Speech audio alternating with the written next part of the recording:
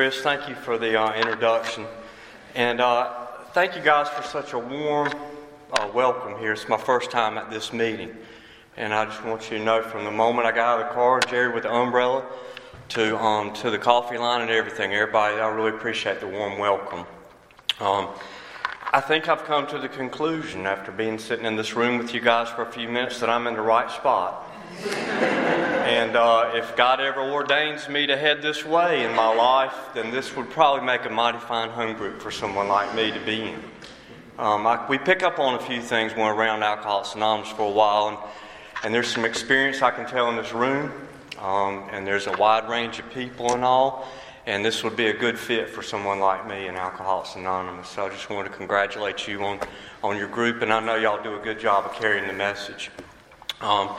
I'm going to get a few things out of the way and then I'll get started. One of them is, my guess is that you've probably had several of my fellow home group members come up and share from time to time. And if you have, I'm going to go ahead and apologize for tonight. And that's because if it's like a buffet line, you've had the main dishes from my home group. We've got some really good speakers, really good message carriers in my home group. So they've already had the baked chicken and the lasagna and all that stuff.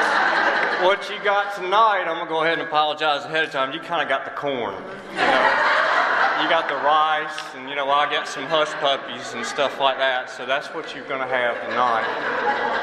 I do come from a very good home group. If there's anything that is reflected tonight that you've seen a positive light, I realize I'm not really that special. I'm just a product of my environment.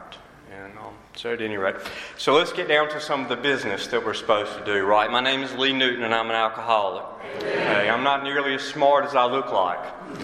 I know about half of what I act like I know. But I do want to share with you before I get started tonight that one thing that I do know with all my heart, and that is that I'm sober tonight. And I'm sober by the grace of a loving God. And I'm sober because the program of Alcoholics Anonymous does work in our lives one day at a time. And it's been working in my life since September the 27th of 1998. And that's the day that I made it back to Alcoholics Anonymous. That's the day I came back to you people. And a little bit more beaten down than I had been before. A little bit more teachable than I'd ever been before in Alcoholics Anonymous. Rose read it perfectly tonight. I had been around AA before, but I had not let go absolutely. I had not let go absolutely. I was too scared, I think, of what that might really look like, what that might really be to let go absolutely. As miserable and horrible and all that we're all familiar with all that as it was, there was still some comfort there if I knew what that was. What I didn't know was what Alcoholics Anonymous really had to offer someone like me, that new way of life that people were talking about. It's scary to think about what that might really be like. I don't know if you've ever been there. Not wanting what you had, but really kind of scared about what this thing might really be. So I'm just one of many who will get up behind here and tell you. I'm one of many who will share in your discussion meetings. You go to any other group and have a speaker. And I'm just one of many who will say it's beyond my wildest dreams. It's beyond anything that I could have sat down and created on my own, just like they all said. This is the message that I heard when I made it back to Alcoholics Anonymous. Was that if I was willing to do what we're asked to do, then things would happen in my life that I would not be able to fathom and imagine. So there was an old guy who's passed away now, and he would just beat it into our heads almost every single meeting, almost every single day, because I worked with him some too. And he would talk about a life that he described as second to none. That's how he called the life that he'd been given in Alcoholics Anonymous. Not better than yours, or better than his, or better than hers, but it was better than second to none. It was better than anything I could have fathomed. And that's what I've been given today. And I know many of you have too. That seems to come as a result of coming out the other end of the steps, doesn't it? When we're walking into this thing in the beginning, that certainly wasn't the case for me. And the case for me in the beginning was, will I be able to stick around these people? And maybe do a little bit of what they're doing, try and learn a little bit of what they're talking about. I was beaten into a state of reasonableness that the book refers to. I had no idea what any of this stuff meant. That's just looking back in the rearview mirror, I'm able to see what was happening. And I was beaten into a state of reasonableness, and I was willing to listen for the first time from someone else. We call that what today? Maybe teachable? I don't know, other things like that. I knew everything. I know I'm not the only alcoholic. I knew everything there was to know about everything. And that's what I brought back, except for one little thing. Something had broken on the inside. Something had broken on the inside. So I want to tell you a little bit of what it was like. I want to tell you kind of what happened. I hope I spend some time discussing just the miracle of what happened, right? And then share a little bit of what it was like today. And I'm going to do some of today, if that's okay. I have a life that I could have never sat down and imagined when I came back to Alcoholics Anonymous at the ripe age of 29 years old. And today I went and picked up some kids from school. I called it, when you speak, you get to quit work early, Well, I declared that I'm quitting work early. So I shut her down about 2:30 today and went and picked up my beautiful twin daughters from kindergarten. And brought them home and got to play with them and do a little coloring and all that kind of stuff for a few minutes before I came up tonight.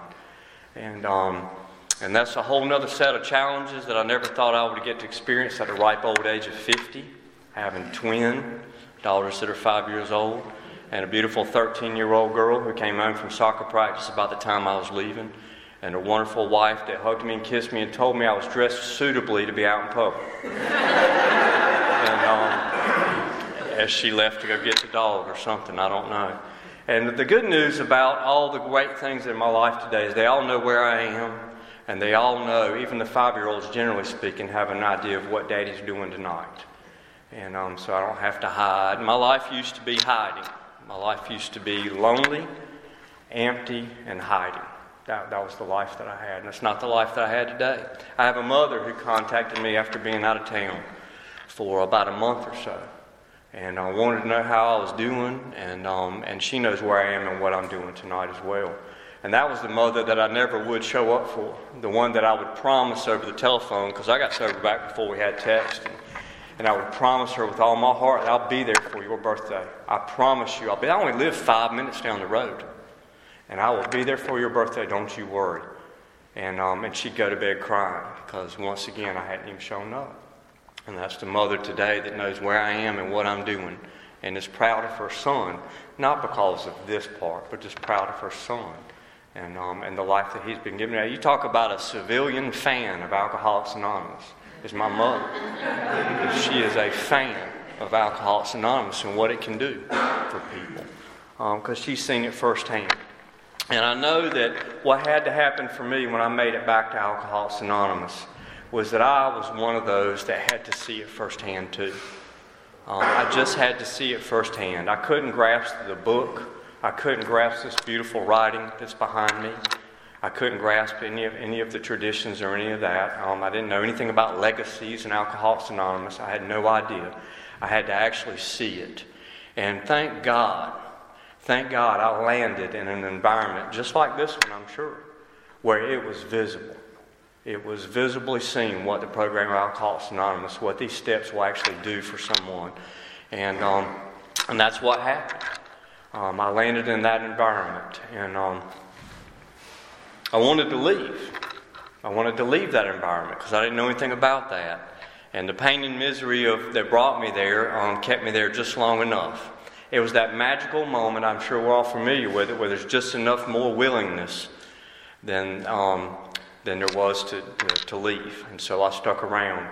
I think about my very first home group. My very first one was the Mayberry group in Mount Airy, North Carolina. As the Mayberry group, it's my very first one. And I equate them and those guys. Now I'm not old, but I'm not young. So do you remember the very first infomercial? I mean, the very first one. They had an infomercial, and it was the Ginsu knife. That was the very first one. And when you're knee walking drunk at 3 o'clock in the morning, that's pretty fascinating watching what that knife can do. I need to get one of those. So the only thing that would have ever prompted me to get a knife like that was seeing it cut a center block and then seeing it cut, tomato. Right? I'm telling you, this is the speaker you have tonight. I'm sorry. Well, that was my first home group.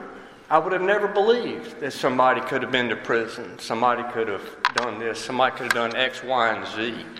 and then could share on what that step had done in their life and the way that it was today. And I never could have believed that was possible. I'd been around Alcoholics Anonymous before, around the fringes of it. I always equate it to like a child who's been waiting all day to get to that swimming pool. It was 110 degrees. And then you finally get there, and everybody's in the pool telling you to jump in, how good the water feels and all. And I would just kind of walk around the edges, too scared and all. And I never really got in. But that first home group got me in. I mean, my first job in that group was washing the ashtrays. I'm dating myself a little bit, but I'd wash the ashtrays. They didn't let me do a whole lot else in that group because they were smarter than I was. They didn't call upon me to share any wisdom. If we were reading, then I could read my paragraph or whatever, but they didn't ask me to share on it. I was not asked to speak. I was not asked to do anything except set up the chairs, wash the ashtrays. And I just want you to know how bad it was. I'm going to talk about that in a little while because we do need to qualify in Alcoholics Anonymous, I think. But it was so bad that when I finally landed in that home group and I finally made my beginnings in Alcoholics Anonymous, that I wanted you to know right now that back then I did the best job I could at washing those ashtrays. That's how important it was to me. It wasn't just clean them and throw them over there. I scrubbed each ashtray and made sure that thing was clean, and I wiped it out with a paper towel, and then I sat it over there in the clean stack. It meant that much to me, that first home group. I want to thank Chris for asking me to come speak because it gives me a chance to reflect upon my life that I've been given. I get nervous before I'm going to talk a lot of times. It used to be early years of sobriety, it was nervous about what you're going to say and do. Well, I have a lot of confidence in Alcoholics Anonymous. I have a lot of confidence in the God of my understanding. And I have a lot of confidence in you guys, right? That we're going to be fine with me speaking for a while. But sometimes what I get fearful about is not being able to do a good job of sharing what Alcoholics Anonymous has really done. That's what I get a little scared about. You want to do a good job for AA. When you're speaking, when you're washing ashtrays, and whoever made the coffee tonight, my navigator, Brian, and I both agreed some of the finest coffee I've had in Alcoholics Anonymous. And I'm not even buttering you up because I don't even know who made it. It was a fine cup of coffee tonight. It really was. I appreciate that. I was thinking about what it was like, what happened, and what it's like now. What it used to be like was before.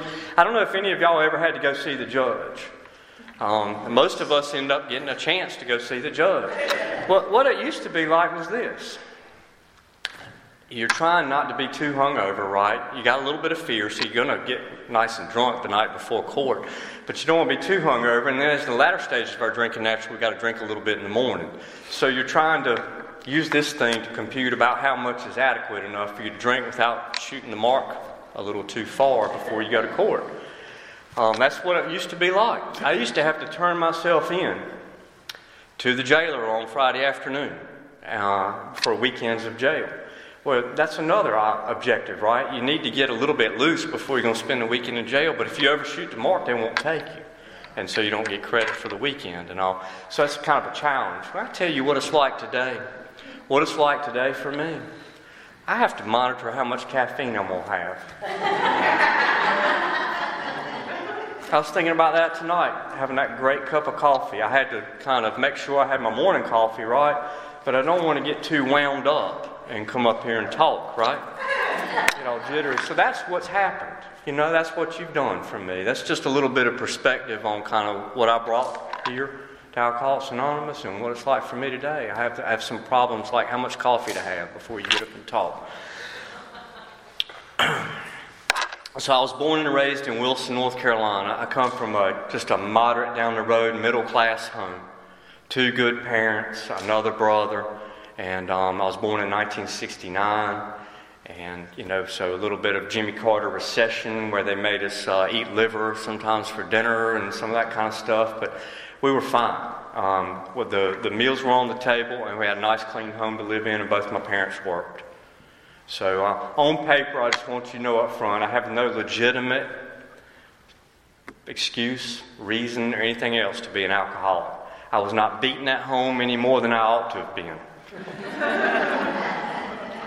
I was a boy growing up, so I needed some whoopings, but I was not beaten in any way, shape, or form. My dad is the kind of person that maybe twice, maybe 3 times a month, he might have a beer. He might have 2 on a special occasion if the ball game's really good or something like that. His nickname in college was 2 Drinks. He started feeling it, and that's where he cut himself off. You know, we're a little bit different, aren't we? 2 is just priming the pump, isn't it? So on paper, you know, I don't have any. If I could trace any blame game, which is absolutely silly, I did find out later on my mom carried a little bit of guilt because apparently I was a rather fussy little child, and I had an older brother who was still in diapers too. So occasionally a dip of the pacifier in the wine glass would solve Lee's problem for the day. So I'm teasing. I certainly don't blame that with any of my reason for being here. I started off, like most kids, doing pretty well in life. And then I'm guessing somewhere around the neighborhood of about the 4th grade, give or take, is probably where, not alcoholism, but I would say fear probably started creeping into the corners of my life. I'd done really well in school. Seemed to be pretty well-adjusted little kid, happy. I certainly liked attention, you know, all those kinds of things. But maybe I started being a little bit fearful. I wasn't quite as big as some of the other boys. Maybe being a little bit fearful that maybe what if I started making some bad grades in school? It started getting a little harder in the 4th grade, you know, instead of all these easy A's. Well, I didn't have any coping mechanisms. I didn't know what any resentments or any of that fear was like, so I just kind of kept it all in, right? Now, I didn't run, go find a drink to deal with that, but as I look back on my life, that's probably where the beginnings, the pre-alcoholism probably started occurring in my life. I had no direct relationship with the God of my understanding. I was brought in a Methodist church just like this in Wilson, North Carolina. Well, I am sure somewhere about 7th or 8th grade there was a Christmas Eve service, and once in a while I might have felt a little tingle. But I was the kid who hid up there in the balcony, waited till my parents weren't paying attention, acted like I had to go to the bathroom, snuck down there to the kitchen where they used to have those little 6-ounce, 8-ounce Coke bottles. And I'd go in there and raid the Coca-Colas and find the donuts left over from the adult Sunday school class. And that's what I would do during worship service, you know. That was my church life, if you will, growing up. I had no idea what was about to happen, but I'm 11 years old, and my uncle, for some reason, and his, I guess, wife, I'm not really sure, were going to Raleigh to see a movie, and I don't know if my parents were trying to pawn me off for the night or whatever. They invited me, and I went. We pulled up in this old 2-door Oldsmobile that was his mother's car, my grandmother's car, and we pulled up to the grocery door in Wilson, North Carolina, had a drive-through, and they got a 6-pack of Michelob in the bottle. I'm in the back seat, minding my own business, might have had a lollipop, I don't know. And Lee, would you like one? I felt that little tap on my leg, and he'd reach back and tap my leg and offer me a beer. Now, I'd had a few sips, and my granddaddy had a Schlitz sometimes when he was sailing. You know, and if you drink a warm Schlitz on a sailboat in the middle of August, you're not going to become an alcoholic, right? So I said, sure, why not? And I finally wrestled that paper off that label. And when I stop and think about it on occasions like right now, I can still see that little condensation dripping down the side of that bottle. And I got that wrapper off and figured out how to open it up, and I started sipping on it. And somewhere near the bottom of that one and somewhere near the beginning of the second one is when I felt that magic of alcohol, that one that we're all so familiar with. It doesn't really need a whole lot of explanation. So whatever fears an 11-year-old's got at that point immediately evaporated. And guess what I went to go see that night in Raleigh, which, by the way, we used to call Raleighwood, because that's where all the action was if you live in Wilson. We went and saw the Rocky Horror Picture Show. So my life was really changing fast at 11 years old. But no real consequences. You know, at 11 years old, you don't wreck the car, you don't, break up with your girlfriend or cause any major problems, right? But I do think I had enough sense not to run around school the next day bragging to all my friends what had happened. I just kind of kept it to myself. Well, later on, as I got a little bit older, some things started happening. And what I'm going to do is try and just briefly talk about the general progression of alcoholism. I know we're all familiar with the progression of alcoholism. I just want to share how it progressed in my life. So fast forward a little while, and I'm starting to look on the calendar that's on the refrigerator. I'm starting to see when my folks are going. My folks were good people, and they would go to a church meeting or a committee meeting or United Way or little good things in the community. I'd look and see when they're going to be gone. and I'd see, "Ooh, Tuesday night," and I'd hear that garage door down because I'm upstairs studying, and I'd hear that garage door go down, and as soon as that thing thumped, I'm down, and I'm down in that pantry, and I've got my little Dixie cup, and I'm just mixing stuff out of their liquor bottles, just a little brown, a little white. I knew what vodka was, but I didn't know what the rest of it was. My parents, as I told you, are not big drinkers, so nobody's ever going to notice a thing. And I can tell you one thing, at that age of 12, 13 years old, I may have been the only kid in my class, I don't know, who was sneaking drinks on a Tuesday night and sitting upstairs by himself drinking liquor and not telling anybody. These are not that teenage bragging kind of stuff that would come later. This is me not telling anybody. I'm already getting a sense of ease and comfort provided from that drink already. So as we move forward, I'm the kid by 8th grade or so who's got a scheme running. And if I left $10 folded up there underneath the pine straw at the park where our bus stop was, if I put it up under there underneath the tree before I got on the school bus for 8th grade, I could come off the bus that Friday afternoon. There'd be 2 pints of Bacardi 151 sitting there waiting for me. And you can get real popular real fast if that's your objective. If you got 2 pints of Bacardi 151, nobody knew anything about it. I didn't either. Just 151 sounded better than the rest, right? So this is what kind of starts unfolding in my life, and I'll just tell you a quick story of that. Give you a mental image of how it started. So people would come over and spend the night, and then we'd have to sneak out, and we'd go build the campfires down the street, all that kind of stuff, and sit around and pretend and act like we know what we're doing with our Coca-Cola and Bacardi 151. Somebody's stolen some cigarettes. You've heard the story before, haven't you? And doing our thing and telling stories and acting like we know what we're doing and getting way too drunk for children, so to speak. And then we'd ride our bikes, so we're going to go high. And I remember one particular night, this guy, we determined through our wisdom that he'd had too much to drink to ride that bike home. He was too drunk to ride that bike home. We put him through a series of field sobriety tests right there. He had to ride his bike around the carousel 5 times and, stand on one leg, all this stuff. And so he passed all the tests, so we let him ride home with us instead of walking. So there we are, heading off at 3, 4 in the morning, I don't know, back to my house. And 2 or 3 of us. And so we're in lines, and there was only one left turn to get to my house. And we all navigated it successfully. And he almost did. What happened was, when you're drunk, you're a little slow. Or at least I am. And he was that night. And he had both his hands on that handlebar. And he started making that left turn, and he never come out. He just rode it all the way down. And his face impacted the street first. And there went a tooth, and there went a lot of skin and different things like that. And apparently we learned a lot that night. I didn't know much about severe drunkenness and all this stuff, but you learn things on the go, don't you? And I learned on the fly that apparently an impact, when you're really, really inebriated, it induces vomiting too. So he started puking all over the place. So here we are, teenage 13-year-old kids in the neighborhood, and he's scraped up and bleeding, tooth knocked out, and puking all over the place. So you do the best you can. We managed to get him home, get him up the steps. And hell, I didn't know what to do with him.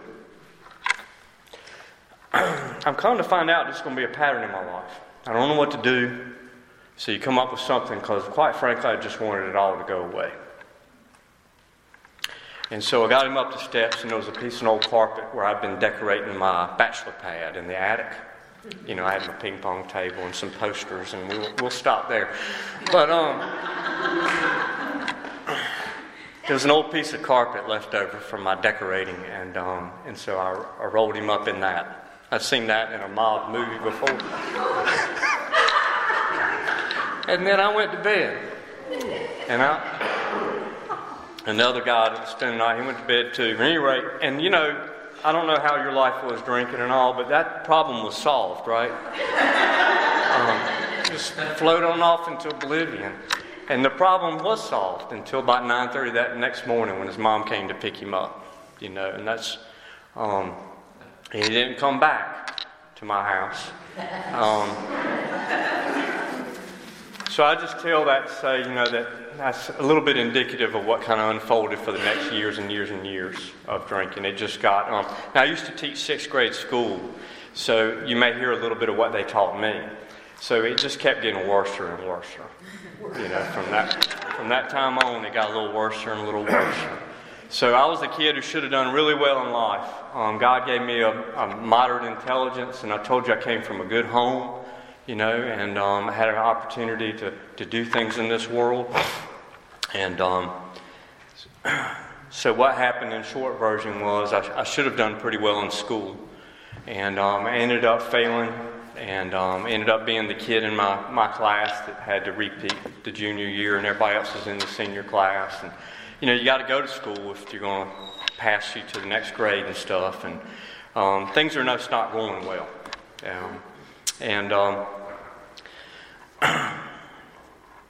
So I'm in love with a girl. She was actually lived up in Cary. I'd met her at summer camp. And I'm impressing her and whining her and dining her. And I thought about it tonight on the way up. I think it's the last time I've been on Penny Road in 1010. Because back in those days, in the 80s, they were kind of unheard of roads. And so somewhere off of Penny Road, I think I got on 1010. I'm not really sure, to be honest with you. But I brought her down to Wilson and showed her off, and we got a hotel room with, not just us. We're partying in a hotel room in high school and PJ and that whole scene and all. And I got to drive her back home by 12 o'clock, and I did great with that, right up until about 1010 Road, give or take. And that's when I felt a strange, odd sensation, and that's the tires that are bouncing along. I've run off the road. And I come back on the road too fast, and we rolled 3 times. I was only doing 85 miles an hour. I don't know why we rolled 3 times. And thank God, had the seatbelt on. But we went down to Rex. And I remember the highway patrolman looked at me. This was just so many fortunate things, This was before they had the portable breathalyzers. I am dating myself, aren't I, a little bit. And he, way out there, he didn't want to take me all the way downtown to blow. He didn't. I'm bleeding all in his car and just, And right about that time, he's trying to decide if he's going to or not. And they pulled my car, the tow truck pulled it across and squashed down flat and everything. He said, I'm going to let that be less than enough. And you know what that is for a budding alcoholic. But they took us down to Rex, and I remember her daddy came and got her, and that was the last time I saw her. And he made that pretty clear, too. Now, I've got a 13-year-old, and I understand where he's coming from today. But at any rate, this is kind of the progression that's happened in my life. I should have done well in school. I ended up graduating. Now, we might have had a couple hundred people, 175. I don't know what was in my senior class. I probably did about 120, was probably my ranking, give or take. But I want you to know what kind of con artist has been presented to you tonight. Okay? And that I somehow know that they still voted me most likely to succeed in my class. So, if they'd only known. Now, guess who never showed up to a high school reunion later on? At any rate. So I didn't have any business going off to school. My granddaddy was a sharecropper, and he'd worked hard, and he'd left a little bit of money for me to go to college. And the story goes along these lines in general terms. I proceeded to take advantage of opportunities that were presented to me, had no real understanding of kind of what was behind that. And I should have raised my hand looking back now and said, I'm way too immature. I'm a budding alcoholic. I don't have any sense or business being anywhere near a college. But instead of voicing some fears and concerns I had about that, I just kind of rode that ride. And I proceeded to get asked to leave 3 different colleges. So when things aren't working well, there's in betweens all the DWIs, all the wrecked relationships, all the I'm going to do right this time. A summer school with some good A's, maybe an A and a B, just a promising start. What does the book describe? We build up the hopes and pull it down, pull the structure down through a series of senseless sprees. I didn't know any of what was going on. I'm just working on my first step, right? And at any rate, I'm asked to leave, and so I don't know about you, but when stuff starts not working out well, I always need to come up with a new idea or a new plan. So how does this sound? This college stuff doesn't really work. You've got to put a lot of work in. You don't get results for years down the road, right? I'm more of an immediate results kind of person. It's sounding good now, isn't it? I don't know if this has anything to do with alcoholism. I like the immediate results of alcohol. I like the immediate results of a good AA meeting. like the immediate results of a good 12-step call. I like some of those immediate results. But I'm selling a different picture back then, and I'm selling this notion and idea that I need something different. So I talked my family into giving me that last little piece of money that was meant for my college education, and this was back before anybody was doing it on TV. I want to take credit for it now. I'm flipping houses. Now, I love this life. I love this. I don't know anything about it. You know, they're giving me a hammer for Christmas, you know, stuff like that. I don't know anything about it, but I love the lifestyle. You can do what you want to do when you want to do it, by God. And if that involves a bonfire in the backyard at 3 o'clock in the morning on Wednesday night because you've worked hard, then that's what it involves. And I lived in a house on Nash Street. We gutted that thing, and I lived in there. So picture this. Now, no wonder the girlfriend didn't stick around. Some plumbing. We had a 5-gallon bucket that you flushed the toilet with. Not that you used, that you flushed the toilet with. I had 5 Rottweilers living in there. A few handguns, and a lot of liquor. And some tools, you know, and we're tearing out walls and just... So I ought to have gotten a little concerned about my drinking when you wake up the next morning and that wall that you had sheetrocked the week before and stuff like that has a big giant bullseye drawn on it and a bunch of bullet holes that are not close enough to the bullseye. You know, and things like that. This is the kind of life I'm leading. So needless to say, things aren't working out, and I'm going to speed it up a little bit. I found myself in a lot of trouble, and I raised my hand. I said, I got some trouble. I need some help. And we found a fine facility for me to go to. I had to have the finest. So I went off to a fine facility, had a lot of fancy people in there, fancy names, and boy, I felt a lot better. I felt a lot better after they feed you, you know, and it was a great experience for me. But I was not thoroughly convinced of my alcoholism. I was not thoroughly convinced. And to prove myself right and them wrong, about 6 weeks later, I went to AA meetings afterwards. I knew more than anybody in there because, you know, I'd been to this college, you know, for 28 days. And, you know, they would call on me to share things. And, but at any rate, this was my time around Alcoholics Anonymous. And I'd go to meetings and I wasn't doing anything. Finally, after a series of misfortunes, of course, I'm back drinking again and carrying on. The worst thing in the world happened was I went out on a date with a girl and I ordered a beer, and, you know, nothing bad happened.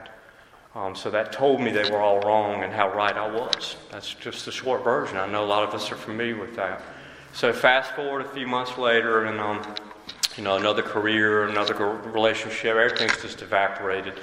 And so during this period of time, I finally confessed, I'm going to do better. So I signed up for one of those sponsor things, right?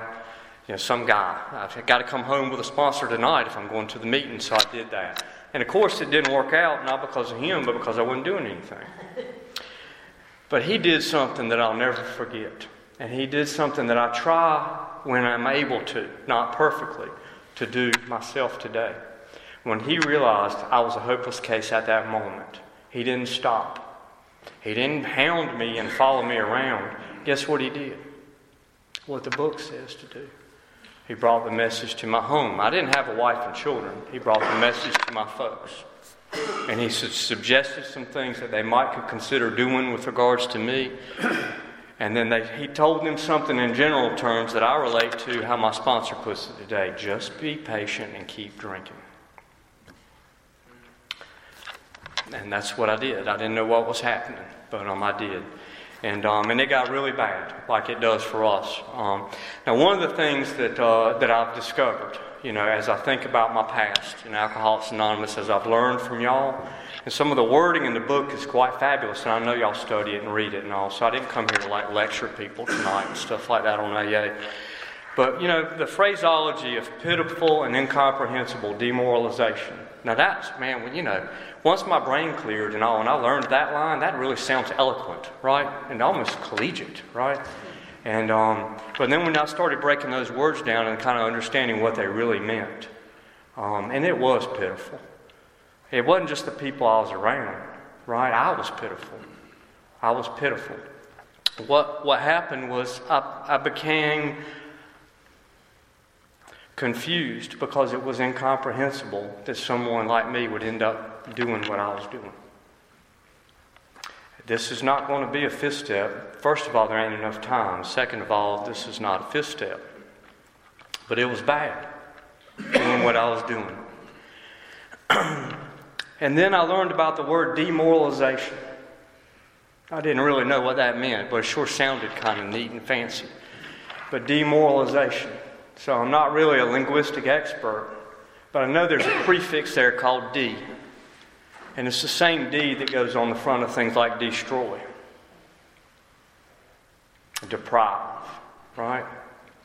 And so, taking away. And what it did, what the progressive illness of alcoholism did for someone like me at this point in time in my life, is it started taking away whatever morals had been instilled upon me slowly. And some of the things that I did, I'm not nearly ashamed of. And I promise you one thing, whenever it's appropriate with somebody I'm working with, they know about it. Because I want them to know they're not alone. But at any rate, that's what happened. So I'm living on a love seat with an English bulldog and some guy who's doing construction work. And I just want to paint the picture there at the end. And I've been around Alcoholics Anonymous, but I'm not doing anything except about most of a fifth of wild turkey every day. And then a lot of other outside issues and anything else we could drink to supplement that. I'm earning about $100 a day hanging roof trusses in the middle of the sun. August. Scared of heights, but I'm hanging roof trusses. And drinking as hard as I can. And carrying on till 3 or 4 in the morning and getting up at 7 or 8 o'clock in the morning and trying to do it again. I'd lost that career job that I had. I'd had an incident with some overnight drinking and had to leave. Well, I just never went back. That career was gone, just like that. But at any rate, what's happening to me now is it's 4 o'clock in the morning, and on a regular basis I'm starting to hear voices. And so I'm hearing these murmuring voices. Now, I got enough sense not to tell anybody I'm hearing voices, because you know what happens next. But I'm hearing these voices and all, and every night I'm trying to figure out what they are and what they're saying. And this is just what's happening. And so I come to my own conclusion, in my distorted state, that these voices I'm hearing is everybody standing over my grave. It's my family and all, and what they're saying is, oh man, what a nice guy, what a lot of opportunity he had, he was such a good kid, all that. I'm hearing all that, right? Friends, I should have helped him, all this stuff. I'm hearing all that self-deprecating kind of stuff. And so I'm convinced that's what it is. And I really, at this point, don't really feel like on the inside I really had a right to wake up the next day. I wasn't sure if I physically would or not, but I just felt like I didn't really have a right to. But nonetheless, the next day would come, and I'd have to make a decision right there and then. I don't know if you ever had to make any decisions like this, but I had 2 piles of clothes in that guy's living room I'm living in. And one pile is maybe I can find something over there, and the other pile is ain't no way. That pile, those stiff socks. I don't know if y'all had any stiff socks, but I had some stiff socks. And the only thing I knew down deep in my heart during this period of time, the only thing that being around the outside of AA, off and on for that period of time, about 1.5 years, the only thing I think that y'all had ingrained on me was probably the truth that it wasn't going to get any better on its own. Somehow or another that must have clung through all that selfish kind of stuff I brought to AA back then. And so anyway, long period of time forward, and I made a decision. I was given one more opportunity if I wanted to accept it. And I made a decision. I went off to a place. And thank God I landed in the right environment, in the right place, where they introduced me, a proper introduction, I think, because I was ready for it, to Alcoholics Anonymous. I walked in, they handed me a big book. And I stayed up there for almost 6 months.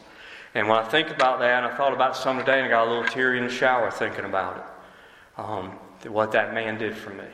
And how it's my responsibility as best I can, when presented the opportunity, to tell people what he did for me. And that was my first sponsor, the one I didn't want. I was put in an environment, my first home group up there was the Mayberry group, and I'm washing dishes. They let me stay there and work at a treatment center. That's my first job. It was a perfect job. You'd have thought they'd given me a position at IBM. when they offered me a job washing dishes at Hope Valley. But nonetheless, I thought about my first sponsor and what he did for me and the time that he made available for me. But that first home group I was in, this is my perception of it. I talked about it a little bit when I was getting started tonight, and how a lot of the same implications, same examples I saw here tonight when I first came. But it seemed to me that everybody in that group had a sponsor. That's the perception that I had. I'm sure out of 30 of them in there was 4 or 5 that didn't. But the overwhelming majority of that group did.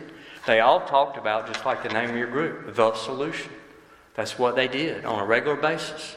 I thought it was rude when they wouldn't let the guy in a net cast and all talk about all his problems and stuff. And they wouldn't let him interrupt the meeting. And we're going to talk to you as long as we need to after the meeting. But here we're going to focus on the answer to our problem and all. And so that was the environment that I was put in. But I want to tell you, my sponsor would take the time. He would leave work and he would come and not just tell me. He would read with me, and then I'll never forget. I just did it last week with a guy, and it makes me remember every time I do it. I never forget him showing me. He showed me how he did his resentment list. He didn't just chart it out for me and tell me to do it. He put one of his down to show me how to do it. And during that whole process, I didn't know what was happening, but things were changing. Ultimately, now I can see it a little bit better in the rearview mirror. I was drawing closer to the God I had no understanding of, the one that was introduced to me in Alcoholics Anonymous, because I had to borrow everybody else's understanding to get started. But I was relying upon that to get started, and it drew me closer to Him through some of that step work. And He would make me do all kinds of mean things, like power wash the chairs because they were all yellow from smoking. He'd make me pick up cigarette butts out there and all kinds of mean stuff. So I know everybody in here has been around a long time, so I'm not going to say it. But if you run across anybody who's new in Alcoholics Anonymous, don't ever tell your sponsor you're bored. I learned that mistake pretty quickly. But he was good to me. And another thing that I learned from him was he wasn't some widely known, usually popular guy in AA or something. He's just as anonymous as he could be. Just a quiet, humble, anonymous man. And he took the time to change my life one day at a time, or to help me get pointed in the right direction. But he told me some bad news one day, and it was this. He said, "Lee, you remind me of a goldfish." And this is not going to be good, because he used to tell me all kinds of interesting stories, and I got a feeling I was getting ready to hear one of them. He said, "You remind me of a goldfish. You go to county fair, and if you win the game, you might win a little goldfish. And you get him in, and you look at him in that bag, he's all scrawny, don't have much color to him, you ain't too sure about that goldfish. And so, but you bring him home anyway, and you put him in that little bowl in the living room, and you feed him, and you go by a few days, and you go by a few days, and you walk by one day, and all of a sudden you look over there at that goldfish, and holy cow, the fin's growing back, and the colors come out, and all. And man, I'm beaming on the inside now. He's recognizing how good I'm doing, right? I'm beaming. And then came the bad news. There was the but, right? He said, but. He said, just imagine if you took that same goldfish and you threw him out there in the pond in the backyard. Just imagine what he could do then. And I was coming up on, 5-6 months of sobriety. I had done some good step work with him. And he was telling me it's time to see what maybe God had in store. So long story short, it was none of my doing. None of my doing, I promise you. The state of North Carolina has seen fit to permanently revoke my driver's license. My sponsor on that 9th step made me go back to the state of Kentucky, or Commonwealth of Kentucky. And stand for that DWI that they told me I didn't have to come back for. Why are you going to do that? They're going to take my license. And he went on to explain some things to me. Regardless of the consequences to ourselves, we set these matters straight, and all this stuff. I'm going, what?